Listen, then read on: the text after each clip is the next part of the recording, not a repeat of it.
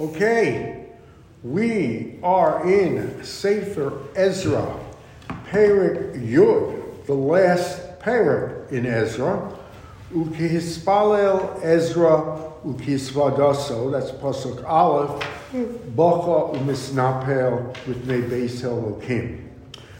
So we saw that Ezra, now in his fourth month of assuming power in terms of both civil jurisdiction and religious jurisdiction of the community in Yerushalayim, both that had been there before and that he had led in now, discovers that there is, we're not sure the extent at the time, but what looks like rampant intermarriage between the men in that group in Eretz Yisrael and non-Jewish women.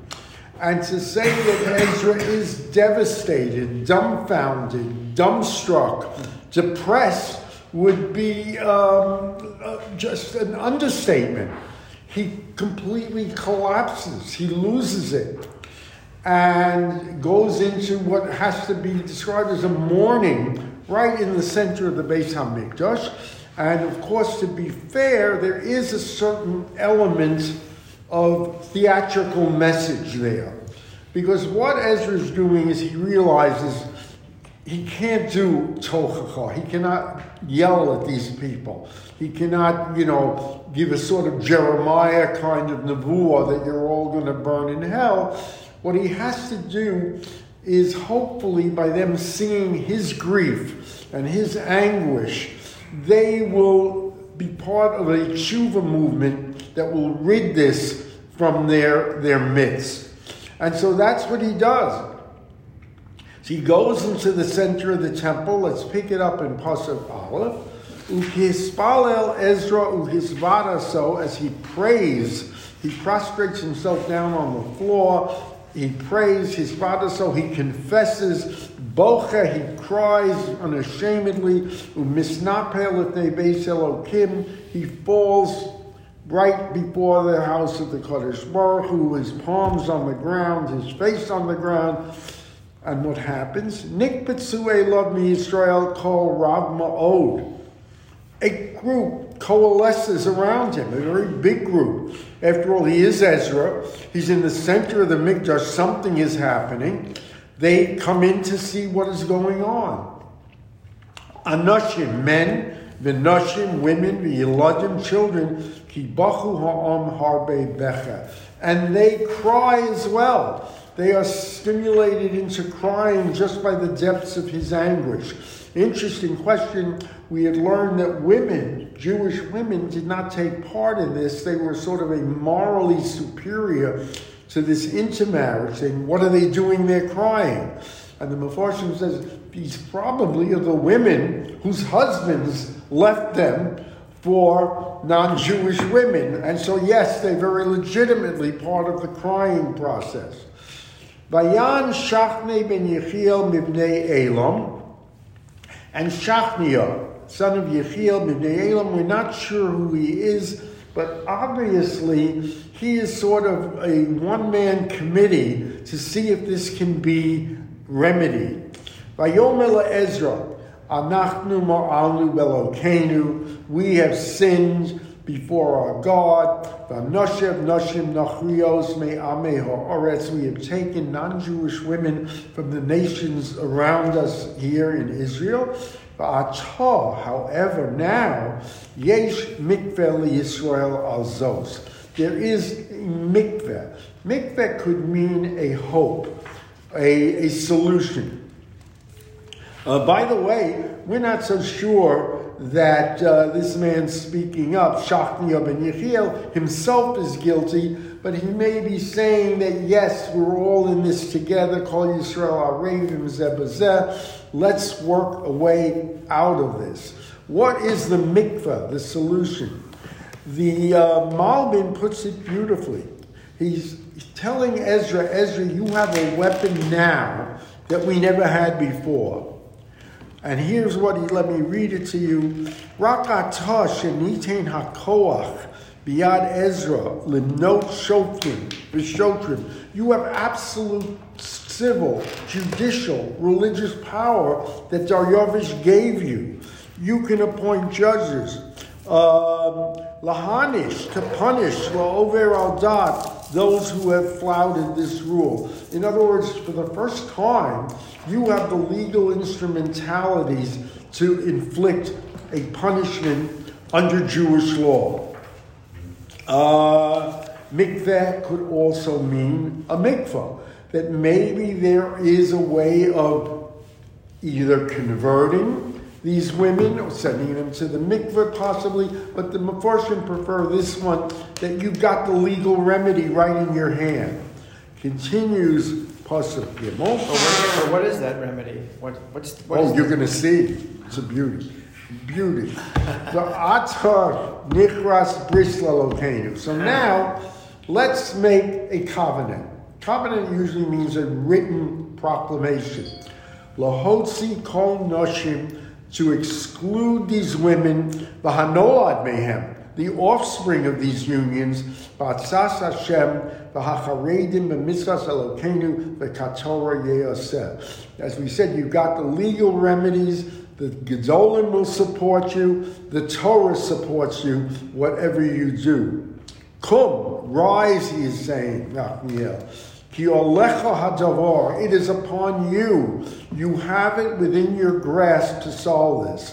V'anachnu imach, we're with you. Chazak, strengthen yourself. I say, pull yourself together from this crying, this fasting, this depression. You can solve it.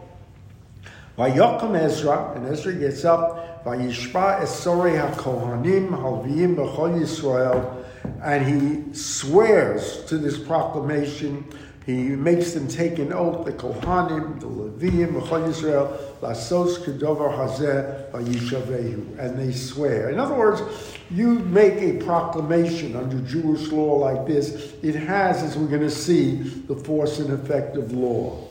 Vayokam Ezra milifnei Beis Elohim, vayelech el lishkas Yehochanan. Now he pulls himself together and he goes to the lishka, one of the chambers of Yochanan ben Eliashiv. We are not sure exactly who he is, but that's going to be Ezra's headquarters at the moment for mapping the strategy that's going to eliminate this problem. Vayelech Shacham lechem lo achal. Remember, he still hasn't eaten. Mayim lo shasai, hasn't drank any water. He lechol b'nei hagolo he kavetz Yerushalayim. He is now going to issue a proclamation that everybody in the b'nei hagolo, the exile community, and it's interesting that you still use 25 years later that term b'nei hagolo, but that's what they were. Lehi kavetz Yerushalayim. He wants everybody to gather to Yerushalayim. V'chol asher lo yovo, and you say, what are his legal remedies? Those who do not come, l'shloshes hayomim, within 3 days, ka'atzas hasorim v'azkenim, and according to the Sorim and Zakanim, yekram kol rechusha, all his property will be expropriated. V'hu yibadel mikal hagola, and he is to be excommunicated. These are very radical methods. What is the basis? The basis is the concept of what you call hefker bezdin hefker, that bezdin has the power to nullify your possessions if it advances a religious objective or a directive of bezdin, or you are flouting a bezdin directive. They can expropriate your property. They can excommunicate you. So he's saying, show up in Yerushalayim in 3 days. Your property, then if not, your property will then be expropriated and you will be excommunicated out of the Jewish community. Really, if they're outside of the land of Israel at the time, 3 days, communication / transportation wasn't exactly up to snuff back then. Well, they comment on that. The truth is they did all live in a very close proximity, and they say 3 days is not unreasonable. Unless they mean 3 days to those right, it's land just to get to Yerushalayim, that's reasonable. Yeah, but it's Yehuda and Binyamin concentrated in a small not spot. Not those in Babel or anything like that. Vayikbetzu kol anshe Yehuda, they gather there, all the men of Yehuda, Binyamin, Yerushalayim, l'shloshes hayamim, who in the 3 days, Chodesh Hatishri be'esrun b'chodesh, that would be the 20th day of Kislev, Vayashru kol ha'am b'rchov beis Elokim, and they are standing in the public square before the temple, Maridim, trembling, al hadavar umei hageshamim. 2 factors here. One, they don't know why they've been called.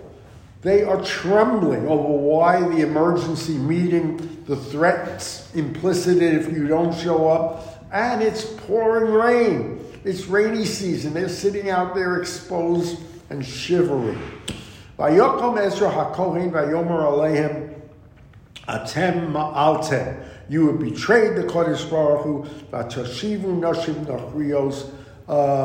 You have brought to yourself Nachri women, non-Jewish women, lahosif al ashma Yisrael, adding to. You're like bringing additional sins to your whole record of sinning. You're adding new ones. V'ata, and now, says Ezra, Shnu Toda LaHashem Elokei Avosechem. Shnu Toda doesn't mean literally give thanks. It means misradeh, confess before the God, do vidui. Elavasechem v'asu ritzono, and do His will. V'hibadlu me'amei ha'aretz u'min hanashim hanachriyot. Separate yourself. Stop this assimilative process with the nations of Canaan and from these women hanachriyot. Get rid of them. Vayanu kol ha'kahol vayomu kol gadol kein kidvarecha aleinu la'aso. They respond, yes, we will do what you have told us to do. However, there's a big but. Aval ha'am rav. There's a lot of people involved in this intermarriage. We don't know yet how many it was. We're going to be surprised that it's not as many as one would think. But there are many people implicit in this. But Eis Kishamim, and we're standing out here freezing in the rain. We can't stand here just getting wet. We're going to get pneumonia. And what you're asking isn't going to be accomplished in one day, or in 2 days. Why? And it's a very logical argument. Because it's much more complicated, the sin that we have done. Remember, this has been going on for 25 years. Cases are different. How do you know that the woman hasn't converted? How do you know she wasn't a convert before? You don't know. This has to be examined. You can't just make a wholesale excision of all the non-Jewish women who are married. This has to take careful examination. Yamdu Noah, here's what we're suggesting. Yamdu Nasarenu L'chol HaKahol. Let the judges, the tribunal, remain here. And now we've got local councils in our towns and districts. And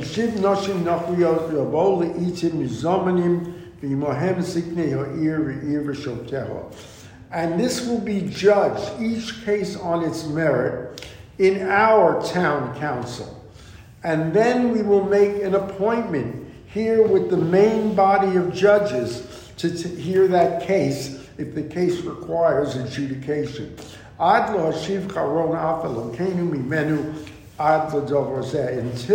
we have successfully turned back the anger of the Kodesh Baruch Hu on all this and solved this. Ach Yonasan ben Ashoel, the Yachsa ben Tikva. 2 guys, Yonasan ben Ashoel, the Yachsa ben Tikva, we're not sure who they are. Amdu al-Zos. Amdu al-Zos seems to imply they had objection, these two. The Misholam, Mishabte, Halevi, Azaram, and there are 2 underlings here that join them. We're not sure that they did have objections. But even if they did, it just shows you how small the resistance was. These were the only people who objected to this solution. Some say they objected because it didn't go strong enough. But in either case, the resistance is minimal to this. Vayasu chen b'nei hagola, vayibadlu Ezra hakohen anashim roshei avos leveis avosam, v'chulam b'shemos. They do that. The regional council at the location makes a decision. If it warrants further review, they are brought to Yerushalayim where the court sits. Vayeshu bayom echad lachodesh asiri lidrosh hadovar, and then they sit in the 10th month of the first day of the 10th month. Now each case being investigated on its own merits. Vayachlu b'chol hanashim hahoshivu nashim nachrios ad yom echad lachodesh harishon, and it is decided. It takes till the 1st of Nisan. Each case is decided on its own merits. In other words, there's a possibility that the woman converted. There's a possibility that the marriage becomes legal. It's decided, and then the women are sent forth with the child and offspring, if that is the case. And so we see that for now, the problem has been solved. We are going to have a list of these men who had to get rid of these women, not so much as we're going to see to embarrass them, but to show that they did tshuva, and they averted a national crisis. The last thing, we've said it before, we've said it again. Why does Ezra take this so disastrously, catastrophically seriously? Because he sees like no one else sees. This means there will be no permanent redemption with this second temple. It's going to go down to a third. It could take thousands of years. He's heartbroken. He senses it.